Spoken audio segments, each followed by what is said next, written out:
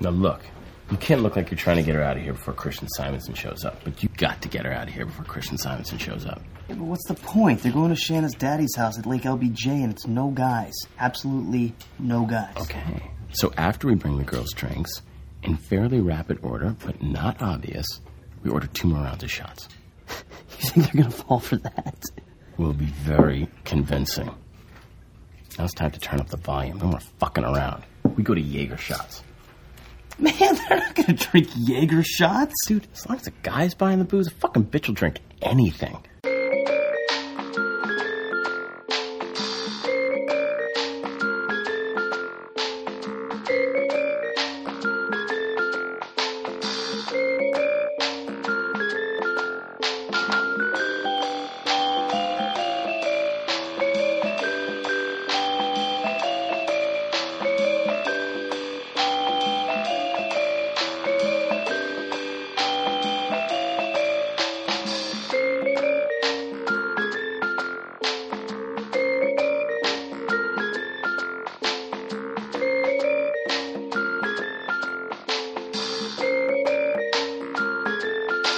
Welcome to Trilogy in Theory. My name is Webb, and this is my co-host Mike.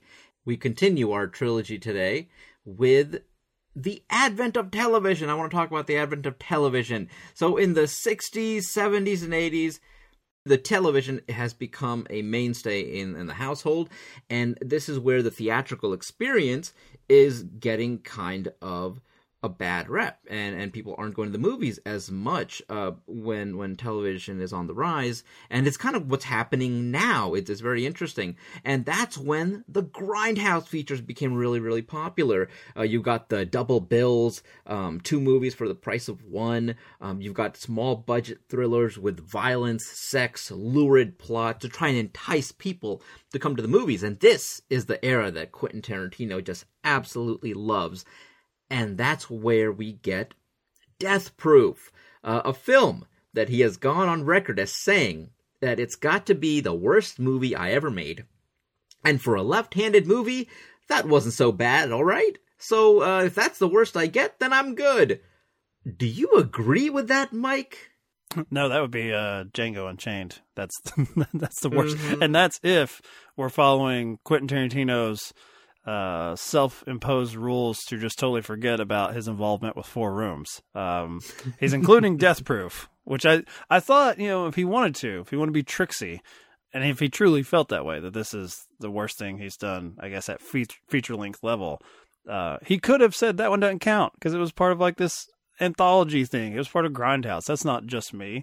He did that with 4 Rooms. Why not this?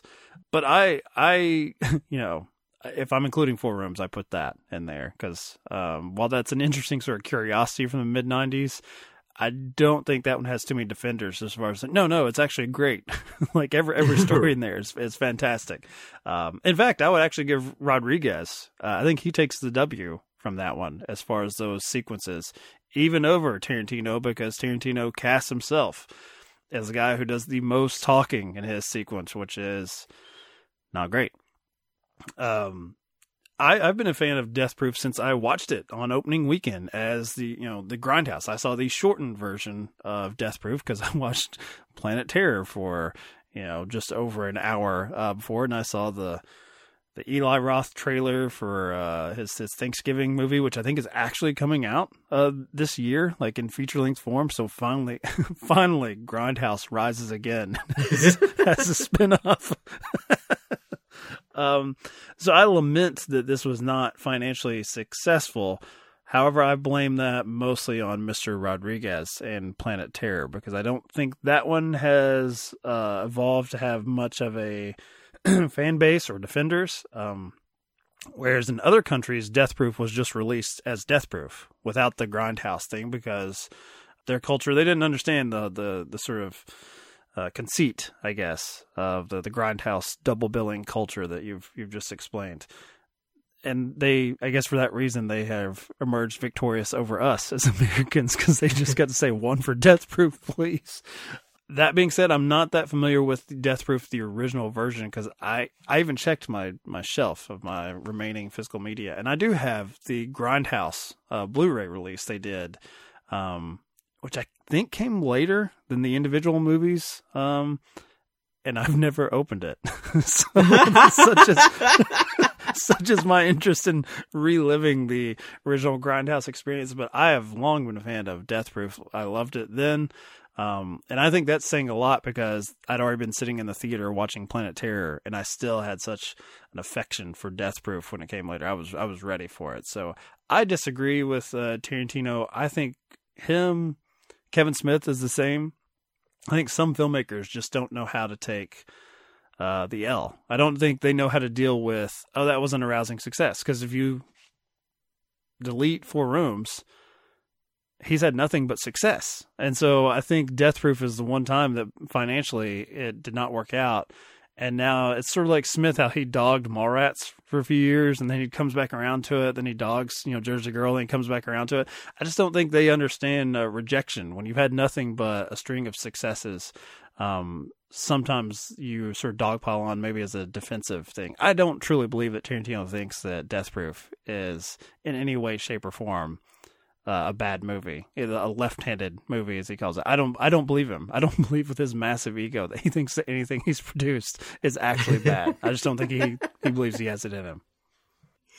Not only that, I think everything you said about having to sit through Planet Terror is 100% accurate. I was one of the millions and millions of people who did not see this theatrically. And you're a movie guy. If not you, that's a bad sign. Right. I do not like Planet Terror. I can't even sit through Planet Terror. I remember being at the used a DVD store and spotting the 2 separate releases for both the unrated. I was like, oh yeah, let's do it. I got through maybe 20 minutes of this fucking movie and I was like, this is gross and I'm tired and it's bad. And I should have put that on the poster. I might have sold a few more tickets that way. Maybe go the Aronofsky mother route. Just lean into it. And then after having sat through Planet Terror for the first time, because the first time you go through the whole movie. Then I watched Death Proof, and I liked it. I considered it, I was like, hey, this is another Tarantino film. Great. All that. And then, when you make your list every time Tarantino comes out with a new movie to say, well, where does this one rank? Death Proof did always end up towards the bottom for me, because it is attached to that. Boo. Hold on. Hold on a second. I'm gonna win you. This is the setup, Mike. I'm gonna win you in the end. Not like The Getaway, but And every single time I made those lists, Death Proof always towards the bottom. I think it might be because of the stink that Planet Terror attaches to it. But now, having seen it, and again, I do my best to have the theatrical experience at home where, I don't touch my phone. I asked my wife, I was like, hey, I gotta watch Death Proof. It's another Tarantino film. And she's like, who's that? And then I explained, I was like, well, you watch all of these. And she's like, oh, I liked all of those. I was like, yeah, let's watch it. I was like, I don't know if you're gonna like this, because secretly, I don't know if I'm gonna like this. And she really liked it. And I really liked it. To the point where I can't stop thinking about it, Mike.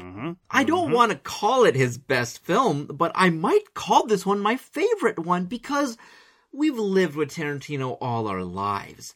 And this guy loves movies so much, and every single one that comes out is essentially a remix of all of his different tastes. Not Death Proof. Death Proof is an homage to the things that he really loves. And people were like, no. We like it watered down in all your other work, but we don't like it when it's in its pure, uncut, unadulterated form. And that's what Death Proof is. And boy, did I have a good time. And it's just in my head. I can't get it out of my head. I've got the soundtrack on during my drives and while I shop at the grocery store. I'm telling you. There's something to this Death Proof movie. When his eventual 10th film comes out, I guarantee you Death Proof will be in the upper half, if not closer to the top than anyone is comfortable with. Besides you, maybe. Wow. Yeah, because I think I have it It would probably be like fifth for me. It'd be, I'm a big fan of it, and it's only been replaced by really two newer ones. So I don't know if that's a recency bias. I don't think it is, because when I say recency bias, one of them would be Inglourious Basterds, which at this point is going on, it'll be 15 years old next summer. So it is something that I think, I don't want to speak for the ladies, but I do think that women respond to this one more than men. I can only say that for my wife when I said, hey, I have to, watch Death Proof for the podcast. That damn web, keeps programming these movies, and she was all about Death Proof. And we've seen it together a few times, and we were not dating. We did not know each other when it came out. So this has only been on video watches. We're choosing to watch this at home. Yeah, it is. I mean, it's a slasher movie, essentially. And it's one where, the tables do get turned on the creep that's stalking the women. And I think that even when the women are victims, because I've talked to some other guys, I actually remember coming out of the theater back in 2007 where it's like, yeah, I mean, that's kind of cool, Kurt Russell, but like, God, the women just talk so much before anything happens. And I thought, okay, so there's your problem, is you don't have a problem with them being stalked, and you don't really have a problem with them ultimately being the victor over the stalker. It's just, you don't want to know anything about them other than victims or victor. And I think that speaks more to the person I was talking to than it does to the film itself. That might speak quite a bit to the subgenre of slasher films, too, because women are seen very much as a fodder for the villain. And then, you've got the final girl that you generally root for. Yeah, but for the most part, you don't get to really know anything about him. Even you look at Jamie Lee Curtis, possibly the greatest final girl in Halloween, and you don't know much about her. Then maybe, okay, well, she probably hasn't had sex, and she might be kind of a nerd, good student. But, like, it's not like this. You don't watch Halloween for the character development, Yeah, we don't know which one of her friends is, like, posing as a sort of like the alpha, I guess, female, and then secretly, going off to like text, this guy that she really hopes like shows up tonight, that she really does have like affection for or crush on. You don't have those little moments, considering that this, 10 to 12 minutes later, this woman's going to be killed in this like horrific, like, car sequence. So I can see how this one, I like what you said as far as like the remixing element, that it's like, this is just maybe a pure like sort of cover song of something that he's seen and liked, and just doing it straightforward, because Kill Bill has all sorts of little odd touches, but I don't remember hearing the complaints there. And I don't know if it's just like there's more of a song and dance element to it where he's distracting you with things on like a quicker pace. But yeah, I remember watching it with a group of guys, and a couple of them were really, really put out by the fact that we just sit around and bullshit with these women. And so much that I have a distinct memory of. So the film is two halves, the victims, and then the film crew, the people, the great Zoe Bell, the stunt person, and then her crew that will ultimately end Kurt Russell. And when we get to the second half and we do another sequence of a new set of women going around talking about who they have a crush on, who they're sleeping with, all this, just talking shit. I remember a guy I was singing with just audibly groaning, just like, it'll never end. I would love to get up with him and see what he thought about Sarah Polley's Women Talking. If that's like his ultimate hell on earth, it's just a bunch of women sitting around having a conversation with each other. Was this dude like applauding Eli Roth's plan to rape them earlier in the film? Like, yeah, get these bitches hammered on Jaeger shots. Like, I can't just get them to shut up. Oh my god, yeah.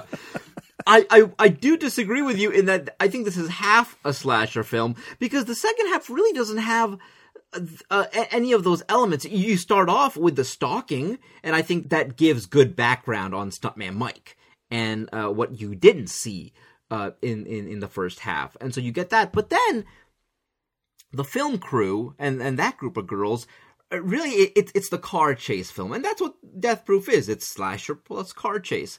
And I do feel like one of the things about Grindhouse features is that they're normally short films and quick, cheap, you know? And I feel like this one does go on for a little longer than it needs to. Like, I would get rid of the Michael Parks sequence in the middle right away because it's more of an attachment to Planet Terror. Get this movie as far away from Planet Terror as possible, and that's one good way to do it. Does stick out oddly with the I can't remember the actress's name, who's I guess the lead or co-lead of Planet Terror. The Shelley, I think is her name, the blonde woman that they have this weird dynamic with Parks, and she walks off into like a huff, and I'm like, oh yeah, that must be something with Planet Terror, but I'm not going to research that. Yeah. I didn't mind it just in the sense that he, you know, a cop, especially a Texas cop, only cares if he can get this sociopath out of Texas. Like, by God, he won't do it again in Texas. Like, I don't care where he does it. I don't care about Tennessee, but I didn't mind that bit. But it is a long walk and talk sequence of mainly Michael Parks just talking at you, which Tarantino just loves. Michael Parks just loves him, so I get that.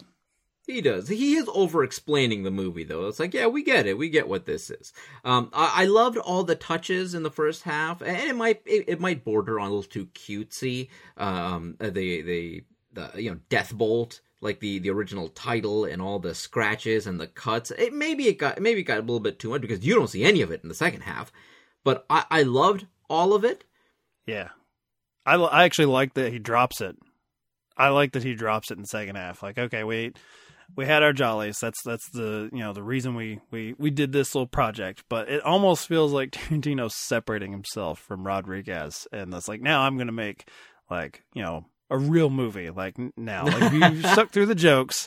Like, this is gonna be my joint, and also like it starts with black and white, and then goes into glorious color for yet another foot shot. Our stalker has to like graze right. A woman's barefoot. Which is actually a great setup this time around, because you get those glorious and gratuitous foot shots and the leg that comes off in that gruesome death scene, which, by the way, a great scene because you see it 3 times.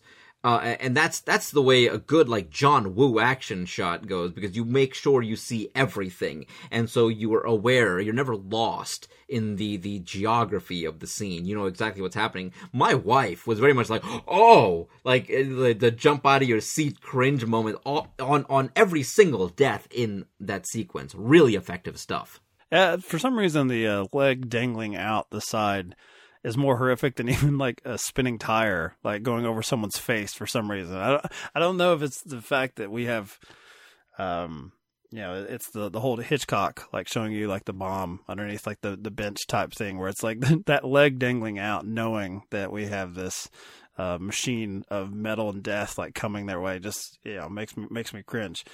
Something else, like, because I wanted to see what did modern like sort of letterbox film aficionados think, because they would not have been around presumably like younger film Twitter for the Grindhouse experience, so they may not be referencing it like you and I are. Like, it's much better than Planet Terror.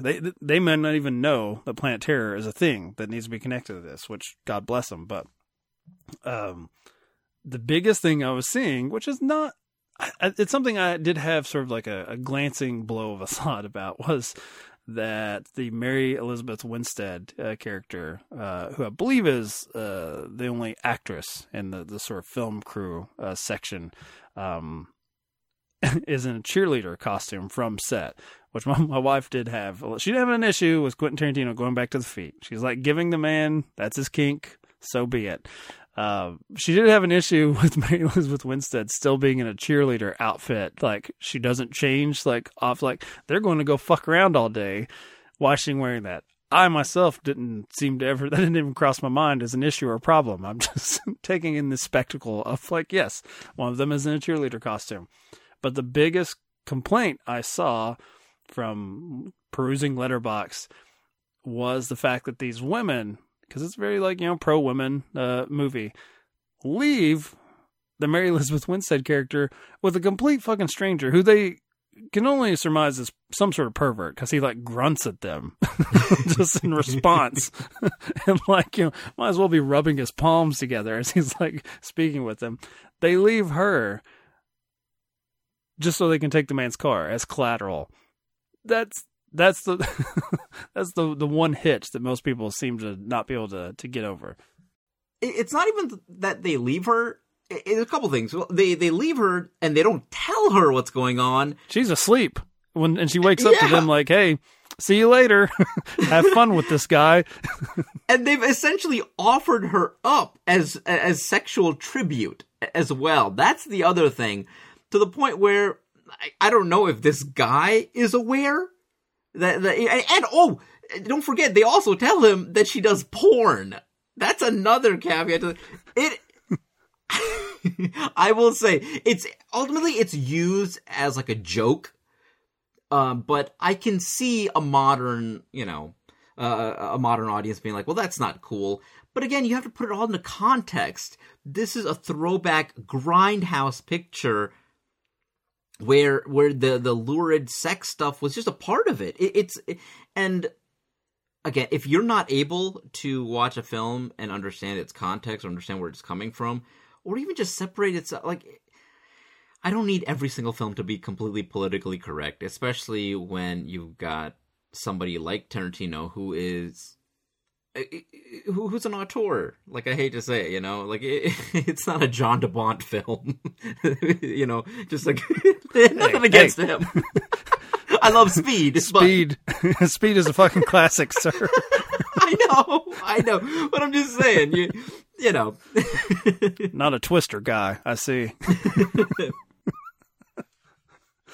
On the sex angle, didn't he recently do an interview where I guess he was asked, like, hey, how come you don't have, like, sex in your films? Like, there's sexual tension. I mean, you go to Mia Wallace and Vincent Vega. That's the whole sequence. That third of Pulp Fiction is that dynamic. So much so that John Travolta has to go pep talk himself into going home and masturbating about it, but not doing anything else. Like, you have got to get out of this room without any sort of physical contact. And I guess Jackie Brown is the only one that comes on, but it's also a gag. Like you're saying here, it's sort of a throwaway joke that they leave, Scott Pilgrim's favorite lady as sexual tribute. And Jackie Brown has sort of a similar thing, except I guess Sam Jackson leaves Robert De Niro as sexual tribute to his girlfriend, Bridget Fonda, in the quickest sex sequence. I think most of it is taking place with a title card that says like 10 minutes later or something. And then it's over in 3 seconds. What do you make of the fact that, because I don't have the exact quote from me, but he basically said that he's not interested in like filming sex. It's just never been in his mind to like have a sex scene in there, which is funny for as much, he's been attacked for his violence on film, making that so entertaining and populous. There is very little sex in Tarantino's world. There's the sort of the threat or the idea of characters who are sexually into each other, but never consummated. I think I've said this multiple times on our show, but yeah, I don't need a sex scene for something to be sexy. I think the sensuality and eroticism, there's so much more than just that physical act. And I'm kind of on his side here, where if you're going to have a sex scene in your film, you've got to make it not worthwhile, but it has to mean something. There's got to be a reason for it. And so when I think about the greatest sex scenes, I think about stuff like in Sideways that's used for comedic purposes, and seeing Paul Giamatti's face with the waitress and her husband. I was wondering, I was like, wait a minute, which sex scene are we talking about? Yeah. I'm like... But and see, in Sideways, the sex is so important because it's used as a joke here, but when it's truly meaningful, it's just a fade from day into night when he and Maya have sex for the first time. I was really hoping you were going to go with well, I'm going to give respect to Thomas Hayden Church. I was hoping you're going to that one where he walks in and their shared hotel room, and he just like has his hand up, waving him off. Not now, not now. Doesn't stop, but just again used as a joke. Like I completely agree with Tarantino in that regard. Where like so you watch stuff like what's it called? Was it that French movie? Blue is the Warmest Color. Never got to it. It's really long though, right? Like really long. It is long, and it's got like a 6 or 7 minute lesbian sex scene, which I think there's a couple of them actually. It's very graphic and gratuitous, and I don't know how much it really adds to the film. And it's not. I thought you were going to go in a different direction. Like, I don't know how much that's actually technically accurate because I'm not part of that. Well, see, I'm not part of the community, and I can't use pornography as comparison either because I don't know how true that is. You know, that's exactly how it's done. Everything is done from a male gaze, essentially, and so it's like, ultimately, scissoring for days. The stuff in South Park it feels more earned, and I feel like I respect that more because again, it's used as a joke. I agree here with Tarantino.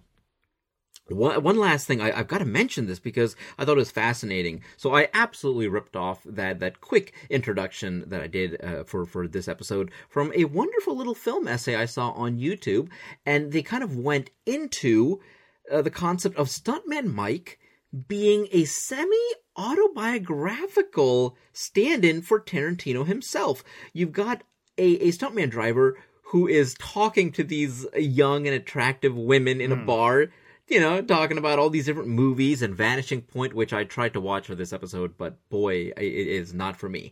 And we can get into that later. But they don't know what the hell he's talking about. And so nobody's hiring stuntmen anymore like him, and so he's got to get his thrills and his jollies elsewhere, and he does so by stalking and hunting and killing these girls. And not that Tarantino does that, but he's again looking at the world in an era where it's like, my time is over. Film is dead. Digital is the new wave, and I don't want anything to do with it. I'm going to do one last film because 10 is a good number, I guess. It's a number that everyone. Like, that's my filmography. It's going to be a straight 10 out of 10. And we're never going to forget about any short that I directed. And so, although I will say, his section in Sin City might be my favorite in the entire film. So it's the best scene. Yeah, it is. So you have an actual director. One sequence. Right. And he didn't get paid for it because he did it as a favor to his buddy. And so I thought that was an interesting way of looking at the villain of this film. And I disagree with Tarantino. I mean, digital film is just more accessible. You've got people with a gusto who really want to make films who are inspired by you, but nobody can afford film. That is expensive shit. So I agree. I know where he's coming from. I understand his sentiment, but it's the future, baby. Scorsese shoots digitally, and he's doing just fine. There was a great documentary called, I think Side by Side was the name of it. And it was just filmmakers talking about their preference for film or digital. And Fincher, I think, is probably the biggest proponent and the biggest voice for why he chooses digital. And it's really interesting. I think Keanu Reeves, I don't know if he directed it or if he was just the guy doing the interviews. Hosted. So who was, like, that's a weird, to me it was a weird choice because like the director, please tell me it wasn't, I don't remember which one is Keanu, Ted, or Bill. Because Alex Winter is the actor. Didn't he get into documentary filmmaking? I feel like he's done one like on like Napster and the Silk Road. So I don't know if that's one of his. But Keanu Reeves is like in that world thanks to his his auteur friend that once starred in an 80s teen comedy. I mean, the director of that documentary, Christopher Keneally, doesn't even have a Wikipedia page. That goes to show you how... All right, I guess, I'm just going to give full credit to Keanu then. Keanu, he got all these guys together to talk about the future of film. But it's, that came out, 10, 12 years ago? Probably incredibly outdated now. Not as far as that argument amongst directors of studio films. But yeah, the future battle is not going to be... whether you have film stock or a digital camera, it's going to be the attention span of future generations do they want to sit down for even 90 minutes to 2 hours, or do they just want to watch a TikTok video? Or, I mean, YouTube, a 10-minute YouTube video would probably be considered long to some of the very young kids coming up. I do mean kids as in children. It's the battle over getting them to watch content off their phone. That's what they're going to have to figure out. And I see it, I see it in my real life. I've seen it in like just getting behind the scenes in our podcast numbers. The numbers you could get for a movie podcast 10 years ago, like roughly when I started this, for just anything, for just talking about any random movie, were much greater than what you can get now. And that could be this medium, just the proliferation of everyone having a podcast.